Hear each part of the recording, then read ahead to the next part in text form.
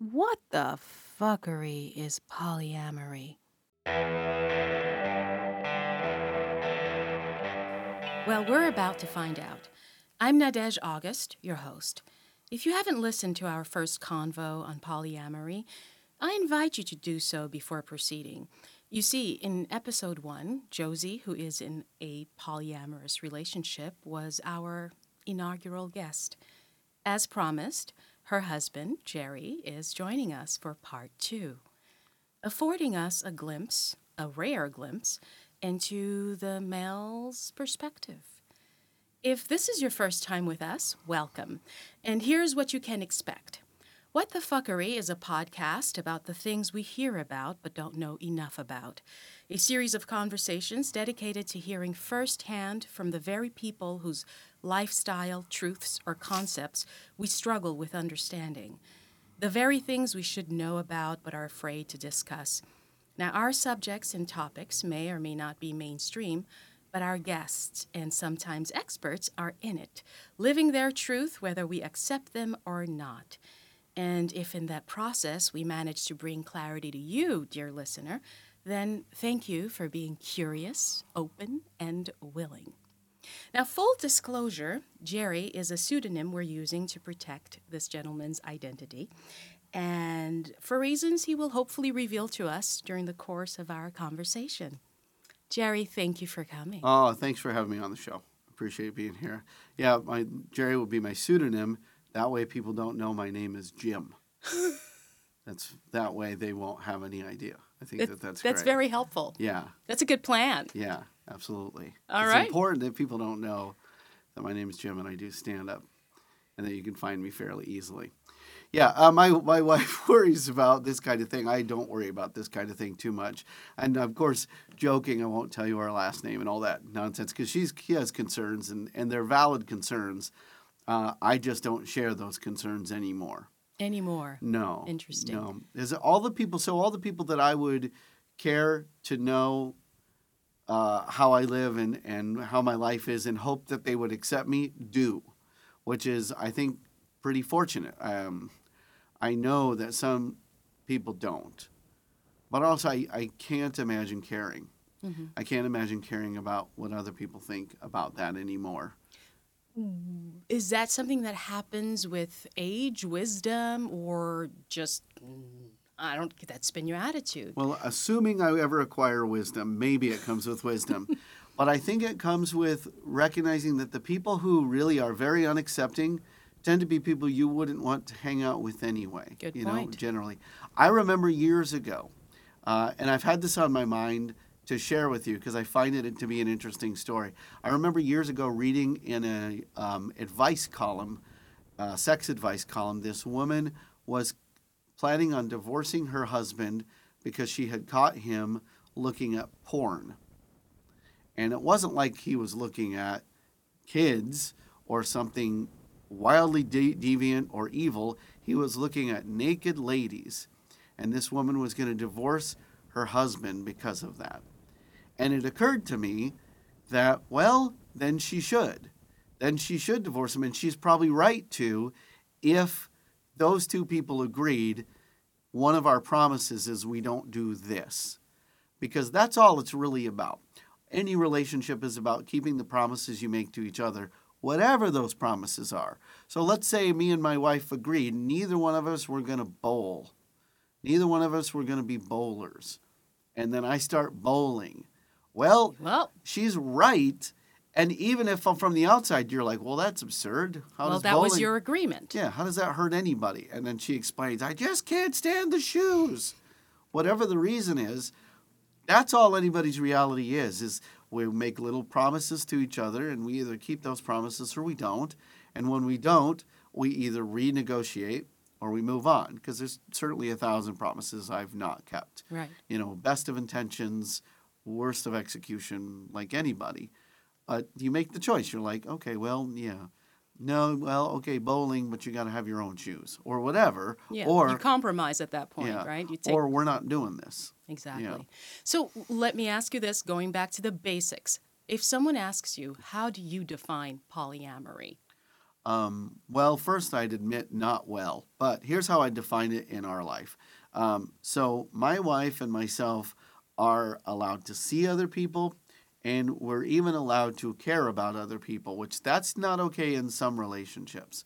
In some relationships that are open, you're really you try to set a hard line in the sand of just like, okay, sex is okay, but feelings are not okay. So no emotional attachments. Yeah. But for us, that's not our rule. Our rule certainly isn't that we can't love other people. What we've recognized is that we're just very loving people, and we can love other people, not just physically, but emotionally, without compromising loving each other. So for us, it means there's room for lots of people in our lives and lots of kinds of relationships. Some of them are sexual, some of them are not. And it can include just the fact that you give extra attention to, say, a friend, that in another relationship that would be problematic. My wife, honest to goodness, I've known relationships that struggled because of just friendships. And, that's how closed off some people can be. And that's okay if that's the way you want to live your life. But for us, it's more just there's a lot of open doors in our life. And some of them are open to the bedroom, and some of them are just open to being empathetic, sympathetic ears that, look, my wife, I care about you very much, but right now I have to give this person attention. And, oh, good, have fun doing that, Jerry. Yeah. What you refer to as some people being closed off to something, some might argue that it's a human emotion called jealousy, labeled as jealousy. Sure. Would you say that you are not a jealous person? Does that help a little bit? No, I would not. I would not honestly be able to say that I'm not jealous at all. I think what it is I guess I'm good at understanding that not everything is for me, and not all experiences are for me. So my wife loves me very much. I know that she loves me, and I love my wife very much, and we get along great, and we have a lot of fun together, and we have a lot of intimate times together, and we have a lot of solid conversations and laughs and all of those things. But there are experiences that I can't provide her that just have to do with the fact that I'm not all people. And there's things she can't fulfill for me. And I think that that's true of every relationship. It's just that in a traditional monogamous relationship, I think what you say, okay, there's things that I'm not going to get anymore. That's what you say. You don't say, this person is definitely going to ring all my bells all the time. What you say is, well, I'm not going to have my bells rung all the time in different ways, but I accept that for the sake of monogamy. We've said, I'd like to have the bells rung now and then, and I accept that I'm not always going to be the perfect fulfillment for you. And that includes emotional, that includes sexual sometimes, and that's a big pill to swallow for dudes, I think. The sexual part or the emotional part? The sexual part, the part where you're like, I can't do it for you all the time. I'm not just the perfect stud constantly. That's hard for some fellas to accept, but for me, it's not a problem because I understand that number one, there are bells that I've been allowed to ring, and I don't need to be in the room all the time when other people are ringing their bells. Right? Does that make sense? Good point. Yeah. I mean, it's a very clean way of putting it. Yeah, pretty good, right? Yeah, I like that. Actually, what I think is when you don't curse, it makes it more filthy. Oh, That's dear. what I think. I've always thought that. I think it's funny that way because if you talk about sex without using dirty words, sometimes I think it's actually filthier. How has this, do you consider it a lifestyle, first of all, or a choice? It is a choice. So I don't, unlike, say, if you're born gay, you're born gay. That's not a choice. If you're born bisexual, you're bisexual. If you live this way, that's a choice. And it may be predicated on some natural truth to the way you were born, like being born with less attachment maybe, but you choose to live that way. Like if you're bisexual, as an example, you can choose to be monogamous, right? So the choice is monogamy, the biology is bisexuality. Or the choice is we're going to have an open relationship because I'm bisexual. So the way we live, in our case, is a choice. In our case, it is. I don't know if that's the way it is for everybody, but for us, it was absolutely a choice. And it was an evolution because we started out in a very traditional monogamous relationship. Our marriage for the first over a decade would have been what you would have considered a very traditional setup. How long have you been married so far?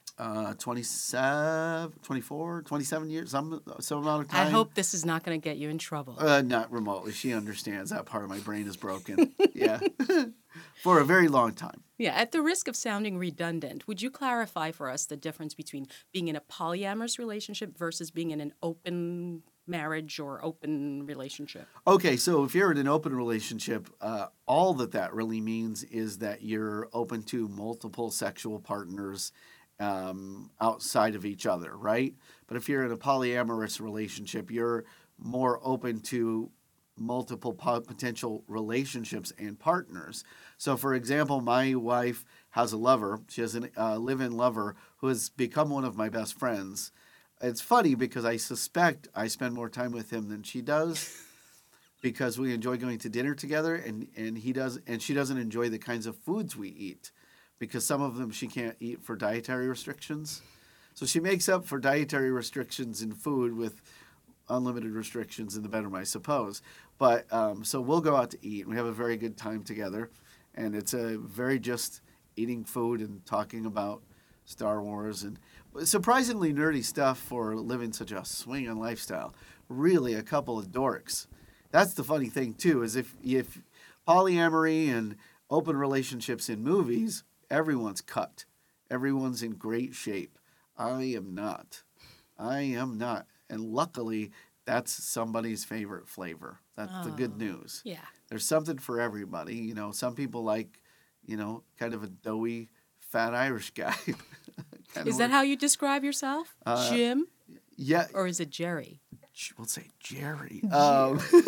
Yeah, I'm pretty doughy, I think. I'm not in great shape. I'm in all right shape. I have a farmer's body. Okay. Which is I have a lot of upper body strength from having been a working man and a lot of, cake down below. Because you don't walk enough. Oh, I walk plenty. I just don't eat anything that I should. Nothing green. Yeah, no. You're allergic to the green stuff. That's exactly You don't eat right. what food eats. That's right. There Exactly. you go. Yeah. How has your experiences since you've opened up your relationship to being specifically polyamorous, how has that affected your comedy? Does that inform it a lot? It does. Absolutely. I have a lot of material that has come directly from that. So one of my favorite jokes, I'll just share with you one of my favorite jokes is I say me and my wife are in an open relationship. And this is what I used to say. And I generally say open relationship because I don't want to explain polyamory, but I'll say we're in an open relationship. And here's a little hint for you. If your wife or girlfriend ever says, hey, do you want to be in an open relationship? Say yes. You're already in one. You just didn't know it. So nobody brings that up at the last minute. If somebody brings that up, a pipe has been laid. And so that would be the joke there. The pipe has been laid. Yeah. Figuratively. Figuratively and quite literally, and yeah. Whose idea was it? So I would say for sure we could say that it was my wife's idea, but you could argue it was my idea. And I mean that decisions like that are more complicated than the joke itself. They're more complicated than two people sitting down because you wouldn't do that. You would never be in a monogamous relationship that you were like, oh, monogamy's great, and then just go, oh, I heard about this other thing. Do you want to try this other thing? The other thing evolves naturally out of need, right? It doesn't happen because you made some decision. So I feel like it was a coming together of both of our decisions. Some of which had to do with, we tried to have kids, and we failed, and we managed to have dogs though. The dogs are doing well. Oh, the dogs are amazing. Oh, great. Yeah, they're phenomenal. I think it evolves out of need. I think it evolves out of recognizing that a need you had not been getting met could get met in a different way. And in the very beginning, what we did is my wife was fooling around and I was pretending not to know. And that was how we ran it in the very beginning. And what would happen is she was fooling around, and then because she was turned on or because she felt guilty, we would come. Can I Absolutely. say naughty words? Of course. Okay. I mean, the title of this thing is fuckery, I right? know. I just want to make sure because I just want to be very blunt. This is what would happen. She would go out and get some needs met, and then we'd come home and just fuck like crazy. And it was fine with me because we were having more sex than we'd ever had. And so I was like, well, in the beginning, subconsciously, I was saying, well, whatever the reason for this is great because I'm getting my sexual needs met. But over time, it became kind of obvious to me that something was going on. And then eventually I thought, well, I need to confront this. And in the conversation where I said, hey, know that something's going on, I was like, you know that it's okay as long as you just tell me. And she cried and was very surprised. I think she was very surprised in the beginning that my answer to the situation was, well, why don't we just deal with, because, I know that you love me and you know that I love you, but something is necessary for you to feel better. And at that time, I don't think she had fully defined what it was that she was missing or what she was working through, or maybe not working through, learning that this is how I would like to live better. There are not that it's important, but there are whole tribes throughout history that have lived exactly like this. The fact of the matter is we happen to be in a puritanical society where this is crazy, but there's been tribes that have been documented where when women wanted to get pregnant, they'd have sex with multiple men because the idea was before they knew about cycles. Before they knew that it was one sperm and one egg, they thought that everything intermingled to make one child. And so, in a sense, multiple people were the parents of that child, and that child would get parental tutelage from multiple people, and that's how those societies worked. So it really took a village. Yeah, it took a village of cocks. But, I mean, honest to God, it's like anything is weird if it's not your thing. Like people find Judaism weird when they first learn about it. But would you say, you guys are weirdos? No, you wouldn't. You'd say, oh, okay, you have this cultural truth. Islam, you have this cultural truth.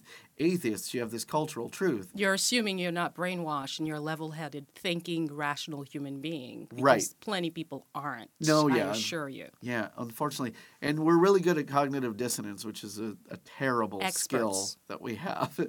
So in the very beginning, what it was me giving my wife permission to be a human being who had a set of needs. Plus, to be honest, in the very beginning, I was like, well, but then also it would be great if I could go fuck someone. That would be great if I had permission. Wait, that little thought came to you? I think it was right there the whole time. That was the MO behind it. Yeah, that was at least a little bit of it. There's the selfless part, like I want you to be happy, but then there's also, I like me to be happy, and I like me to be happy roughly 30 to 40 minutes at a time. If we're really bragging there, it's probably not so much, but, I do my best. What are we referring to right now? Who knows? I know, don't say it, but go on. So, in the beginning, there was opening it up. And then in the beginning, it was just fooling around. It was just that. We would say we were just in an open relationship. We're allowed to go find other people to fool around with, play around with, whatever. And somewhere in there was this evolution where my wife recognized that, oh, you know what? That isn't really satisfying whatever it is I'm missing. And so what I'm probably missing is some of that emotional connection. And then, of course, there is an ego problem. There is a part of me that it felt hurt in the sense that I'm like, so I can't even meet your emotional needs. But that's when you let go of the idea that someone else's property, that's not so hard to understand. How did you do that? That's exactly what I think. I mean, our egos, mine. You're my husband, you're my boyfriend, you're my whatever, right? Yeah. And you managed to release that attachment. Well, I'll be honest. I think some of it is my own awful normal behavior There's sometimes, so I think shame is useful. I think shame is a good thing when it's properly used. When it's improperly used is you're made to feel ashamed of your body, or you're made to feel ashamed of the kind of sex you have, or you're just made to feel ashamed of who you are. When it's right is when you recognize ways in which you've hurt other people, and shame brings you to a point of not wanting to do that anymore. And I remember when we first opened up our relationship, sort of along the way, there was this woman that I was hitting on, and it was partly the reason I was hitting on her is I knew that she was also in an open relationship. And she was not interested. And that was great. And there's many reasons to not be interested in me. I'm not that interested in me. Enough with the self-deprecation. That's the job. Yeah. Anyway, but that's fine. You know, we like what we like. And afterwards, I thought, man, I was hitting on her really hard. And I didn't do anything, for the record, didn't do anything inappropriate. I didn't touch. I didn't do anything. But I was very overt. And I thought, she was uncomfortable. And it occurred to me, I was like, well, the reason she was uncomfortable was because I was objectifying her. And I was completely approaching her from the standpoint of what I need, not who she was.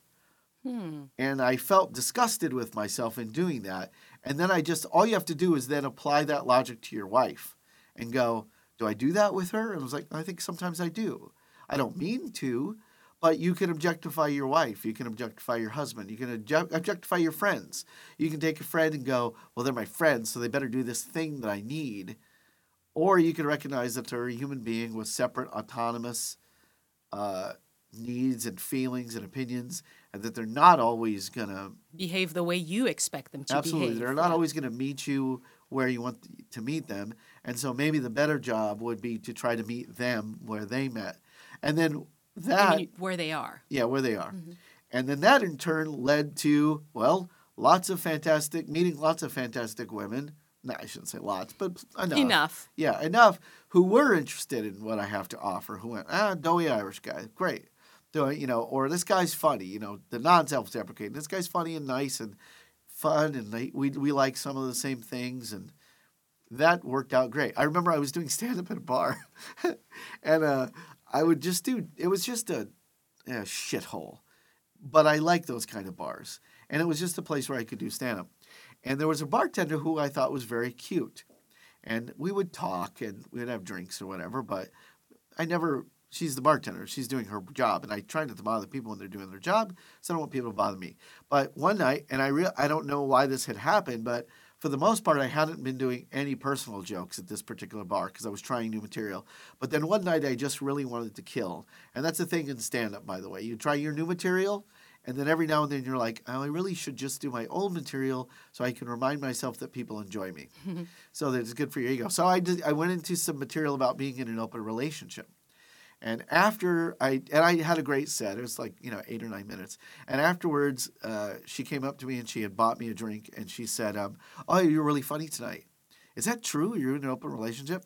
I was like, oh, yeah. She goes, oh, that's so great to hear.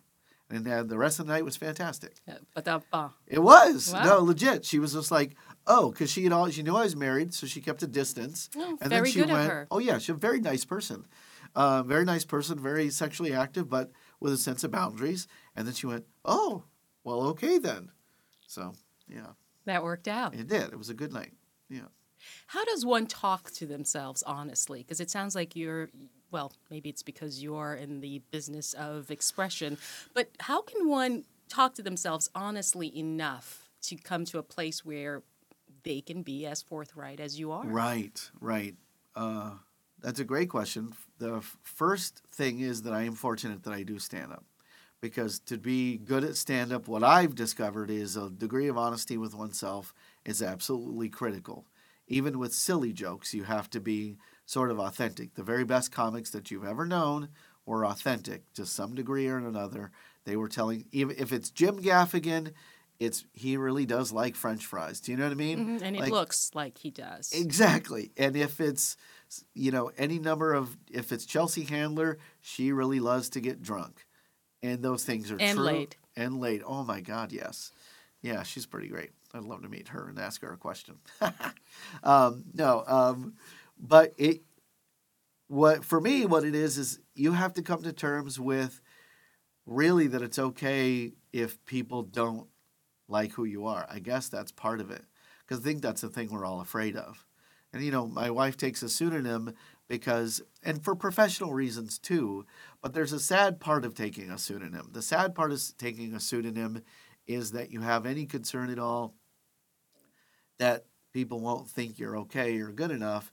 And to a degree, I feel like that's somewhat tragic. The professional part I don't think is tragic. If you're just watching out for job opportunities and community situations, but if you're worried about a friend that might no longer want to be a friend, which I don't think she's worried about anymore, but I do know she used to struggle with that. She used to worry about her friends and what they would think.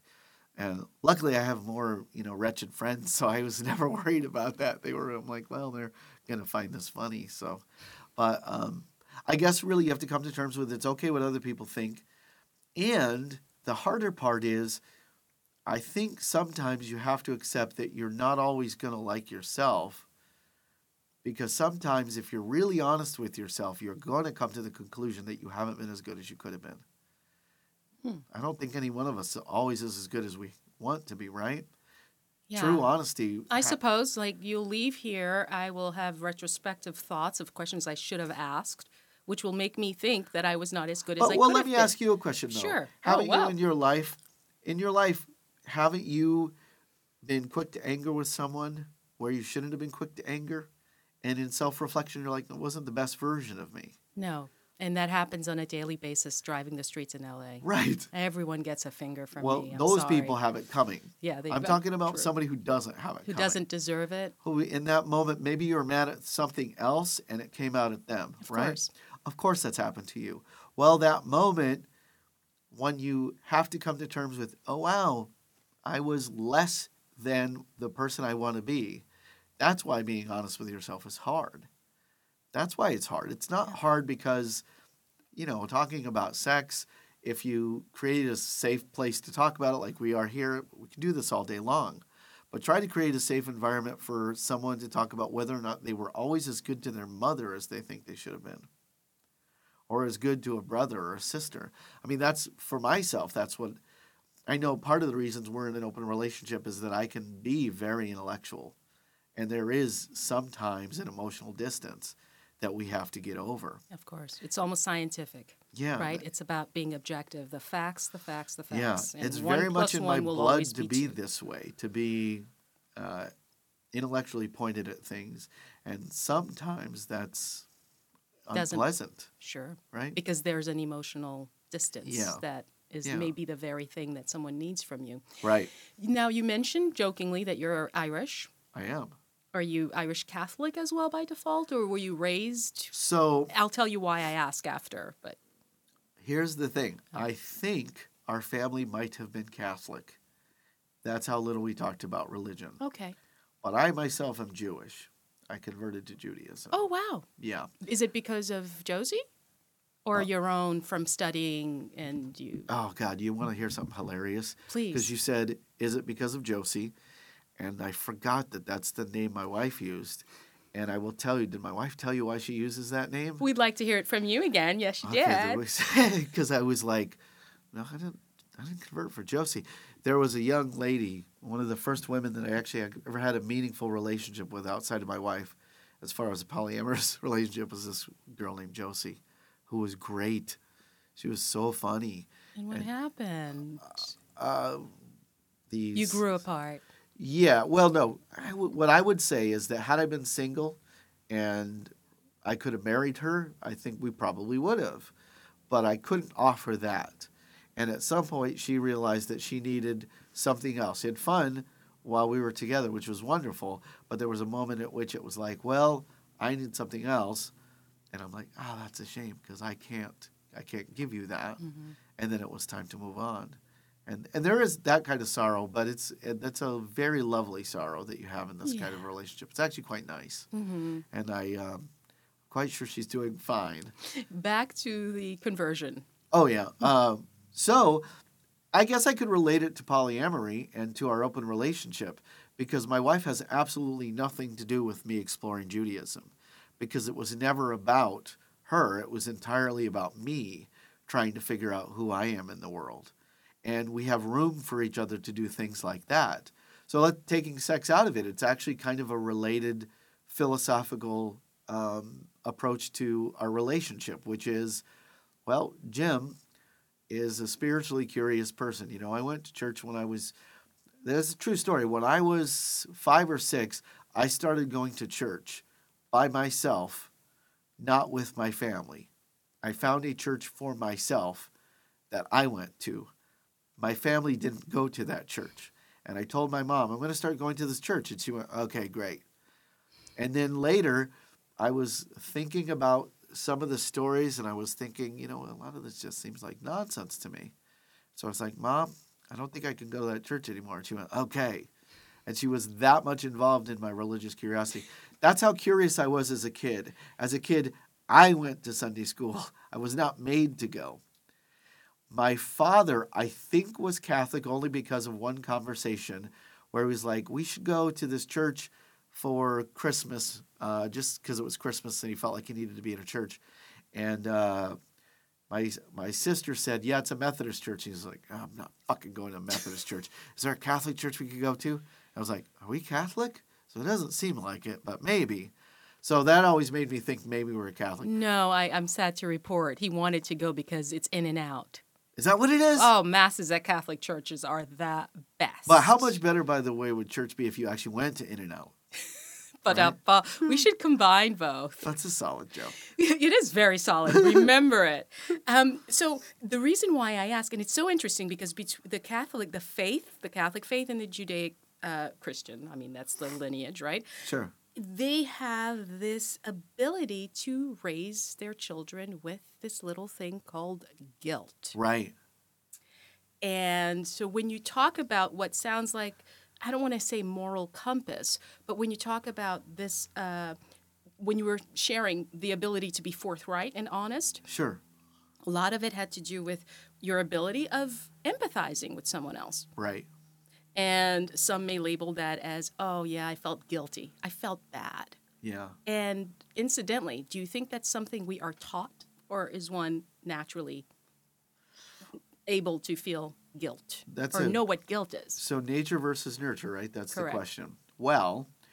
And I like how you just, as you said, pointed. You went straight for what I was saying with just 3 words, nature versus nurture. Right. I'll remember that. So babies are typically bastards, right? So babies are fairly selfish by design. So if I think about a baby is all about its needs, and it's not a smart creature. When we think about human babies versus, say, the babies of a horse, for example.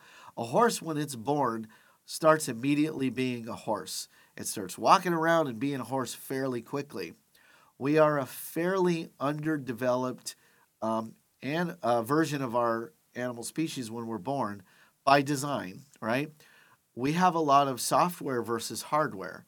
Like birds, some birds instinctively know how to build a nest, right? But they'll never make a better nest.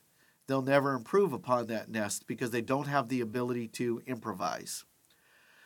We as human beings start out with a limited amount of skills, but we're capable of learning, right? So depending upon what culture you were born in, you know, if you think, if you are drawn to Islam, chances are you were born in an Islamic community. If you're drawn to Christianity, chances are you were born in a Christian community. Buddhism is the same thing. So I think the answer is a lot of it is learned. A lot of it is learned, and a lot of it is something we pass on because it has a value to a functioning society, I think. But I hope some of it's natural. But I don't know. That's a really good question. What do you think? Well, I've actually met someone who claimed that they don't get guilt. They've heard of it, but since they weren't taught guilt, it's a concept that is absolutely foreign to them. And I kept on going back. I'm like, do you ever feel bad when you've slighted someone, when you've knowingly hurt someone, when you've done something? It's like, well, I'm aware that what I did was wrong, but I'm not going to sit there and feel bad and beat myself over it. So 2 questions. One is, are they lying? I don't know, because it seems weird. Or are they a sociopath? I don't know. This person. Hey, listen, based on my track record, he probably was a sociopath. Okay, yeah. I'm being facetious, for sure, but that person, yeah. was the person, whoever we're talking about, a good person, would you say? I'd like to think I have decent judgment, and perhaps they started out as good. But you know what it is? I think I end up having these philosophical dissections and dissertations, and we go back and forth. And I just remember being completely stumped when this person said that. And I went around and asked people, and most people say, yeah, this idea of guilt, it's something that we're taught, and it usually comes from certain faiths, you see. You know, now that I think about it, though, I think there is a certain amount of... First, that person might be a sociopath. Yeah. Because I think if you look at somebody and they're suffering and you yourself have suffered and you don't naturally feel like I wouldn't want to do that to someone, because half of the reason I don't want to hurt somebody is because I've hurt, right? Well, that's empathy. You're describing empathy. Right, but empathy leads right to guilt. True. Because if you're an empathetic person, if you've had your heart broken... and then you break somebody's heart, how do you not feel bad because you're like, I know what that's like. That sucks. I wish I hadn't done that. But there are people who may actually rejoice in the fact that they're vindicated. Do you see? Yes. There is that, and maybe that's what we would label a sociopath, but there are people who might actually enjoy the fact that now someone else gets to feel the pain I felt. Yes, absolutely. But isn't that just the flip side of guilt? Because isn't that just another version of well, that's certainly a version of self-loathing. There's certainly, instead of guilty, you're self-loathing. If you want to hurt somebody because you've been hurt, that's because you've decided you hate the whole system. I remember so one of the girls that I dated for a long time was this girl, Megan. And Megan and I had a very complicated relationship. And by the way, Megan doesn't need a pseudonym because there's a million Megans, thank goodness. But Megan was a wonderful person, and we had a very complicated emotional relationship that never became physical because I fell in love with her. And there were so many problematic things. It was actually one of the most difficult relationships for my wife to cope with. And for myself, it was a complicated time to get through. And one of the things I remember her saying, we would come so close to having sex. It was so funny. But one of the things she said is towards the end when she goes, I'm just afraid of hurting you. And I ultimately decided that that's a fucking cop-out. Because when I said this to her, and I hope she took the lesson into her next relationship, which is, you're going to hurt me. Hurting me isn't the problem. We're all going to hurt each other. The problem is if you do it maliciously. Bingo. The simple act of interacting with another human being is conflicting. You can hurt somebody accidentally. I could have, within our conversation, said something that triggered a memory of yours of something that happened when you were a kid, and that was by no malicious intent. Because you had no idea. But that is the risk you and I embarked on by having a conversation. And that's just having a conversation. You start entering into emotions and physicality and intimacy. When Josie and I would make love, it was beautiful, but it was also heartbreaking. But it was also beautiful because it was heartbreaking. Because there was only so far it could ever go, and there was that thing. But I certainly wouldn't give it up. I wouldn't give up that memory. And I certainly hope that she would feel the same way, that this was the thing that informed me on my journey to where I am now. I've had friends, just guy friends, that the friendship ended because we had some falling out. And dudes I haven't talked to in years. And I'll sometimes be bummed because, wow, we don't talk anymore. But I don't think I wish I'd never been their friend. I just think, well, that's just kind of how that went. So I think your friend's a sociopath. So it doesn't make sense. It's no longer in my life. Obviously, he's not a sociopath. Good for you. But it's very much like you said. It was someone that through conversation and conflict, as you can say, as you said, this came out.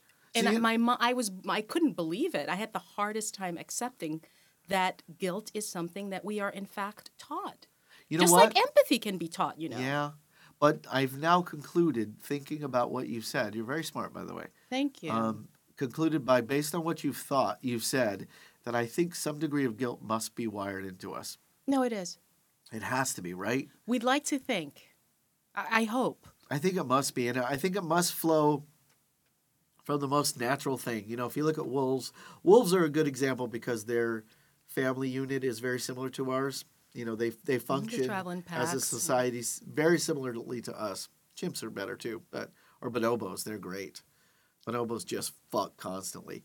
They are the primate swingers, man. They don't care about gender. They fuck for I'm glad apology. you're bringing this back to what this conversation was about. They fuck for because apology, we went. by the way. Bonobos fuck for apology when they're like, "Oh, I'm sorry about what I did," and then they just go at it. Yeah, that's great. It's called makeup sex. That's right, with everybody, and then they groom each other, which is nice. We do more grooming in our society. They take care of my haircut. But wolves have a thing where if there's an uncooperative wolf who is causing trouble, the other wolves will nip at him and kick him the fuck out of the pack unless he does right. So other animals will do the exact same thing. They'll say, no, we do not function this way. We don't function with you eating all the food. We don't function with you biting me. So since we don't function with us doing that, you either get the fuck out or you make stop it right. doing that. Yeah. So I do think it must be hardwired to some degree that we all understand, mistakes can be made. Well, it's the idea of being contrite as well, recognizing when you've wronged someone. Yeah. And making repairs somehow. Yeah. And I often wonder, were it not for my upbringing, would have I figured all that on my own? I'll never know. Right. I'm not sure. But then I've met so many people, this word is thrown around a lot, but is in fact a true term, the narcissist. Yeah. Your classic narcissist is unable to see beyond their own purview. Yeah. So, that's someone I wonder whether they were not taught guilt or they are that person who probably is not wired to put themselves in someone else's shoes. You know what, it might be too, because I can't really learn languages. I would love to. Like, I learned my language. I remember in college, I took Japanese, which was my way of ensuring I got an F at least in one class, because I thought, I bet I could learn Japanese, and I was wrong. I tried very hard, but my brain wouldn't do it. And it's because I wasn't exposed to languages at a young age, so I don't have a lot of the hardware, in the neural pathways that we form that are much easier when you're young. So maybe it's the same thing. Maybe if you don't learn empathy at a young age, it's the raw material is there, but the pathways aren't as refined or pliable. But in terms of languages, you really went hardcore. I mean, Japanese doesn't sound a thing like our language. Even the letters are different. You should have gone for something like as necessary as perhaps Spanish or even French, a little Italian, huh? I specifically picked Japanese because it is so different. Because I was like, let's do this, and I was a bad. I'm sure. Yeah. You went from 0 to 60. Yeah. Okay. Now, I feel like, at the risk of being salacious, I feel like being a bit of a dude right now. Sure. And asking you some questions that may not be as clean. Oh, bust. Let's do this. All right. So, you don't all share the same bed. No. Do you discuss the things you've done with other people intimately? In other words, do you break down all the positions you've shared with Josie? With Josie, I've sometimes told her the finer details because she's wanted to. One time, Josie, because we have a camera to watch our dog and cat, and so one time she watched me have sex with someone because she was like, "Look, can you?" I was like, "That's fine, that's fine." So she watched me have sex, and then her review was, you didn't do enough things.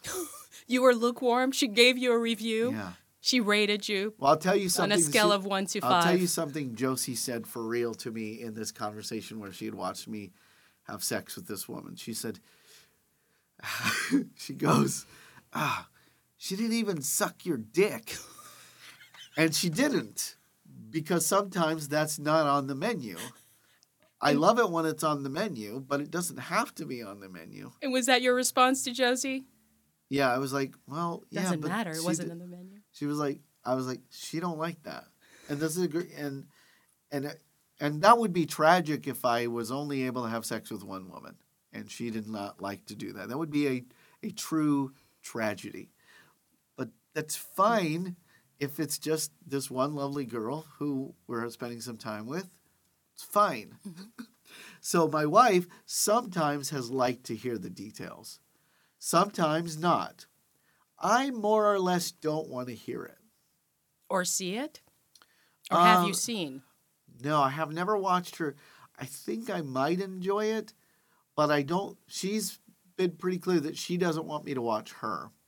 So I'm sure I'd enjoy it. I can't imagine that I wouldn't enjoy it to some degree.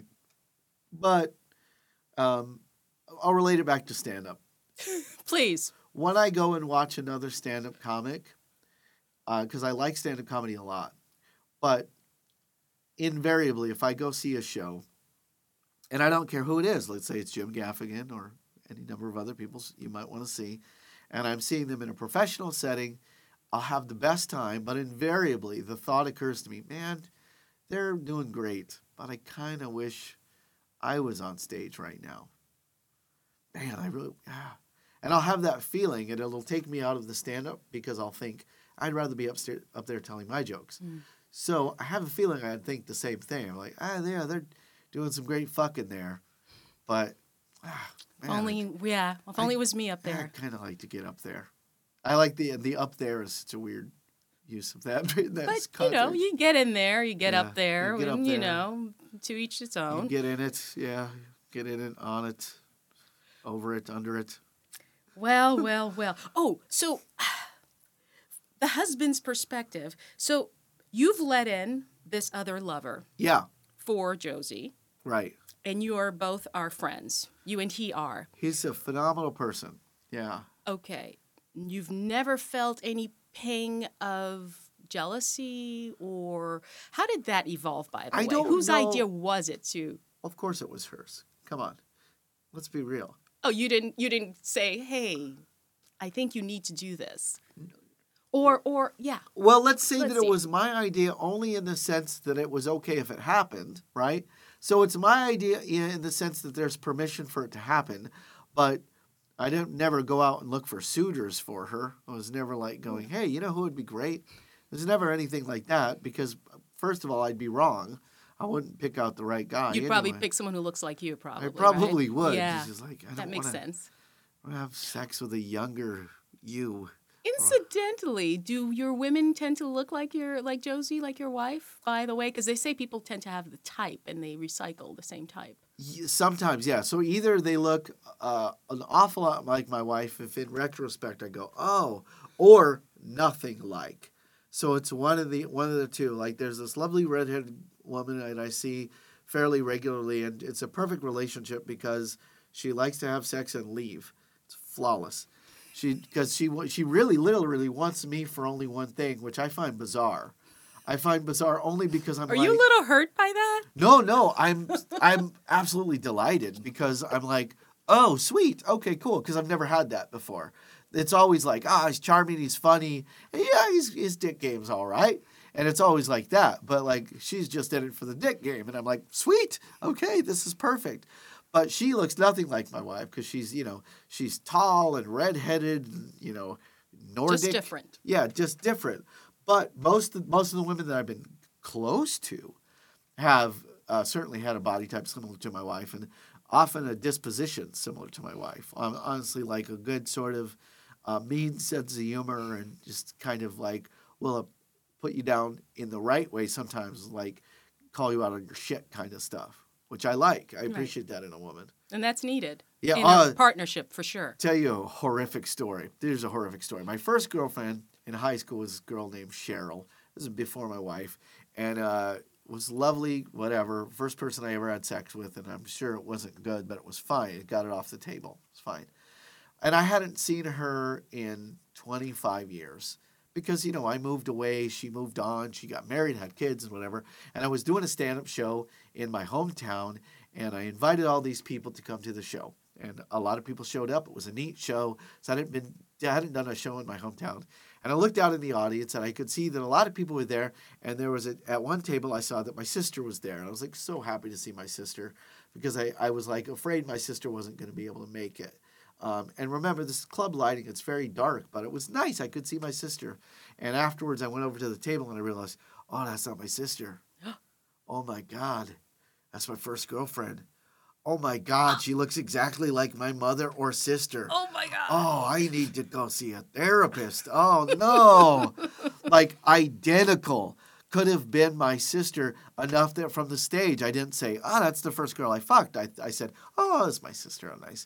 Oh. And then the rest of the night I was just like, oh, I need to hide under the covers. Just process this. I need a shower. I just need to process this ugliness. But that's who we are. Well, Jim Jerry, I have to say, I feel like I can go on and on and on. We can have wonderful conversations for what can be hours. Absolutely. But we and if might... I rest, we can have a second one. Come on. But, we have to wrap this up. I thank you so much for being so charming, fun, delightful. Thank you so much. You're welcome. And for everyone else, this is part 2. Remember to listen to part 1 first, if you can. If not, I'm sure you'll catch on or catch up. Subscribe, rate, review. Subscribe, rate, review. Subscribe, rate, review. Bye.